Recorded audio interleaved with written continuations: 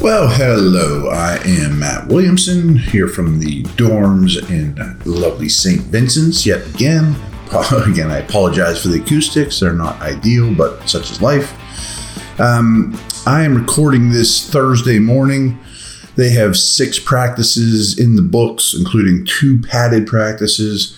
And after rave reviews that I gave you yesterday, the first padded practice as a whole, I thought yesterday's was sloppy. I mean, not awful. They got a lot of good work done. I mean, it's not like they were out there goofing off. But I mean, penalties, just not as crisp in the passing game, pre-snap penalties, things of that nature that weren't real impressive. You know, like I bet Coach, and I didn't even listen to his post-practice conversation with the media, but I bet Coach Tomlin's not thrilled with that.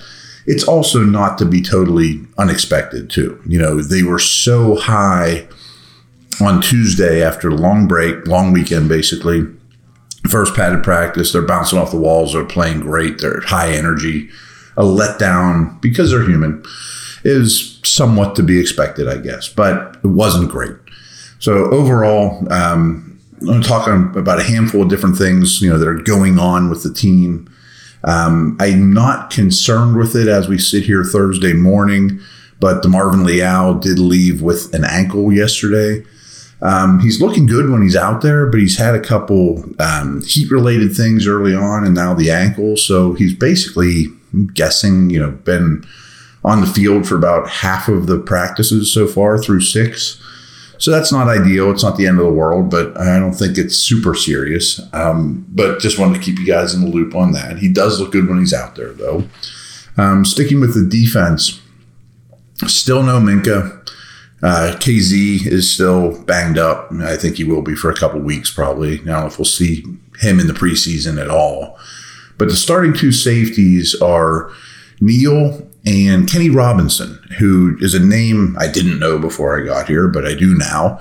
He's showing up practice and practice again, and the homework I did on him is interesting. You know, he's highly recruited kid. He's very talented. I mean, he moves well. He stood out in that regard before even he had the opportunity to run with the ones. He is a good athlete. He's fluid. He's explosive. But he got booted from 2 colleges, including WVU, and hard to trust. Let's put it that way. Has some special team capabilities, but again, people think special teams is just run down with your hair on fire. You need to be trustworthy, and you know that also applies to Mark Robinson, his second year. We're going to get that linebacker group here in a minute too. But Kenny Robinson's a name you need to know. When the preseason rolls around, I think he'll play a ton. You know, I mean, Minka's not going to play much. KZ's not going to play much. I don't know how much Neal will play. But things set up well for him to seize this opportunity. If he's trustworthy and, you know, isn't a goof off the field, he may have a chance. He's from Wilkinsburg, by the way, so he's a local dude. So keep an eye on Kenny Robinson. Now, this linebacker situation is getting interesting to me, too. Quan Alexander settling in. Holcomb's going to be the one, for a better term. I mean, he's going to be the green dot guy. He's looking better and better to me, particularly in coverage. I'm not saying he's great, but I mean, I do think he will be a staple player on the second level. Quan Alexander shows up. I mean, he is explosive. He's fast. The athleticism is clearly there. He makes some plays, just, you know, thrown right in the mix here too. So he's still swimming upstream, but I think he'll have a role. I mentioned he's not much of a special teamer and probably won't be. Landon Roberts is really good in certain roles. You know, I mean, he's not terrible in coverage. I keep comparing him to Vince Williams in terms of his physicality, his pop, plays hard, high character, also a good special teamer, not going to be probably one of the core 5, but a valuable special teamer. Him and Alexander are really different. You know, I mean, they're just, one's a lot heavier, more of a thumper. I mean, it's not Levon Kirkland versus Kendrell Bell, but you see where I'm going with this. I was really down on Nick Kiewakowski. I thought yesterday was probably his best practice that I saw. And again, I didn't study every snap, but it looks like he's acclimating a little bit better too. And remember, he kind of caught on a moving train too. His athleticism worries me, but he also has special team traits. All these things makes me wonder, is Tanner Muse a lock for this team? I mean, I kind of see a stiff athlete out there that doesn't change directions well. And that's important on special teams as well, obviously. So I don't know if there's a spot for Muse. And then this is sort of a Kenny Robinson nugget, but Chappelle Russell made a lot of plays as well on the second level. And I don't have any clue what kind of special teamer he is. I need to do more work on him. But we just kept asking, oh, who's that guy again? Oh, it's Russell again. Oh, it's Russell again. Okay. And that's how things start in camp. Start popping, showing up, especially like to the media, from a media perspective, is I'm not sitting in the inside linebacker room coaching these guys. It's just, oh, I remember that name from yesterday. Oh, he made another play. Okay. And I bet he plays a ton in the preseason too. So I'm not saying the inside linebacker situation's in good hands. Don't worry. It's still the weakest position on the team to me. But I feel better about it today than yesterday. I'll say that. It was a positive day, and there's a little bit of positive momentum with that group. I'm going to talk running backs and a couple little nuggets from around the division here in a moment. I'll be right back.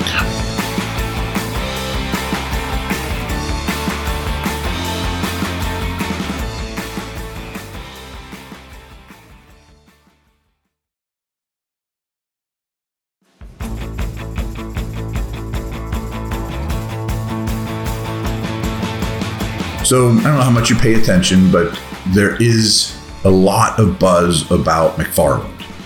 And I've been telling you, I don't know, every training camp and even OTA podcasts I've done about the running backs, that I think he's very, very much in the mix. I think they have a plan for him. I don't think he's a throwaway or an inactive on game day the way we sit here in early August. And he looks good and he's explosive and all those things. So yesterday they did a drill. Basically, it's the inverse of backs on backers. Backs on backers is a pass protection drill where a backer gets a nice head start run and the back has to hold up. That favors the linebacker, obviously. McFarland was fine in those. He was okay. That's not his specialty. I mean, in passing downs, he's going to go out more than he's going to protect. But yesterday's drill was the opposite. It was a receiving drill, backs on backers. And boy, that's hard on the linebacker. I mean, they lined up at like the 40-yard line going into the end zone, and there's two people on the field. So you have to defend the width of the field, 40 yards into the end zone, a linebacker on a back. Now, that's not football at all. It's just not realistic. And there's been all kinds of buzz. Boy, McFarland lit that drill, on fire. Of course he did. I mean, there's no pass rush. The quarterback can hold the ball forever. And the dude running a 4-4 is getting covered by linebackers that have to defend the whole field that aren't as athletic. But yes, he shined in that drill. Deep downfield, out-breaking routes, in-breaking routes. But so did Warren. So did Najee. If you don't shine in that drill as a running back, that's more of a red flag. But you'll probably see a lot of this McFarland buzz. And hey, maybe I've even started some of it from weeks and months ago. I think that he's not a throwaway anymore. But don't overreact to that, please. One other running back nugget, I just found this on Pro Football Focus yesterday about Jaylen Warren. And it's pretty impressive. So he averaged, they have a avoided tackles per reception stat. Okay. I mean, is it gospel? No. But every catch, he would create 0.46 avoided tackles. Basically saying half the time he caught the ball, he would make somebody miss, avoid a tackle. But there were 62 running backs that ran enough pass routes to qualify for this in the whole league. And he was first. I mean, he wasn't 10th. He was first. It wasn't McCaffrey. It wasn't Eckler. It was Jaylen Warren. And you see that here. I mean, it's impressive. I mean, he does do a lot after the catch. And then they have the next nugget. He wasn't as good in the run game, but he was still solid with a 0.247 avoided tackles per rushing attempt. And that was 16th out of 80 backs. Okay. So by their metrics, he was the 16th most elusive, avoided tackles guy as a ball carrier and first after the catch. I mean, that's elite company. That's great company. I'm not saying he's an elite back. I'm just saying this is what he did. He had a higher yards per carry figure than Najee. He had higher yards after contact, and as well as avoided tackle rate, first down rate, explosive play rate, plus a lower rate of being stuffed in the backfield. So Warren's really good. I mean, I'm not here to bash Najee. Najee's the one, and his job's harder than Warren. But Warren's really good, and he's going to play a lot. Last nugget, I said I'm going to say some things about the division. Burrow, Dobbins, and Bateman in Baltimore, Burrow and Cincy, of course, aren't practicing, and doesn't sound like they're going to soon. Again, it's August 3rd. We have a long time until opening day, and we have a long time until the Steelers play Baltimore or Cincinnati. But to have those key offensive players not in the mix, especially on offense, because there's so much timing, repetition, and of course Burrow's more important than everybody in the division, basically. But no Dobbins, no Bateman. I mean, I thought Bateman would clearly be, not clearly, but be their number one. Dobbins, I thought, was ready for a breakout season. I think that's more over contract than injury. Bateman's had a hard time staying on the field. Burrow's had a hard time staying on the field. So I just bet those coaches aren't thrilled right now with very key contributors. Of course, Burrow's the key here. And we saw what happened when he sat all preseason last year. But they're installing a brand new, totally different offense in Baltimore, too. You would want your maybe top receiver and top running back out there. So teams are dealing with stuff. I mean, that's basically what the bottom line is. And the Steelers' opponents are not all rosy in their camps either. So there you have it. I will be back tomorrow. Over and out.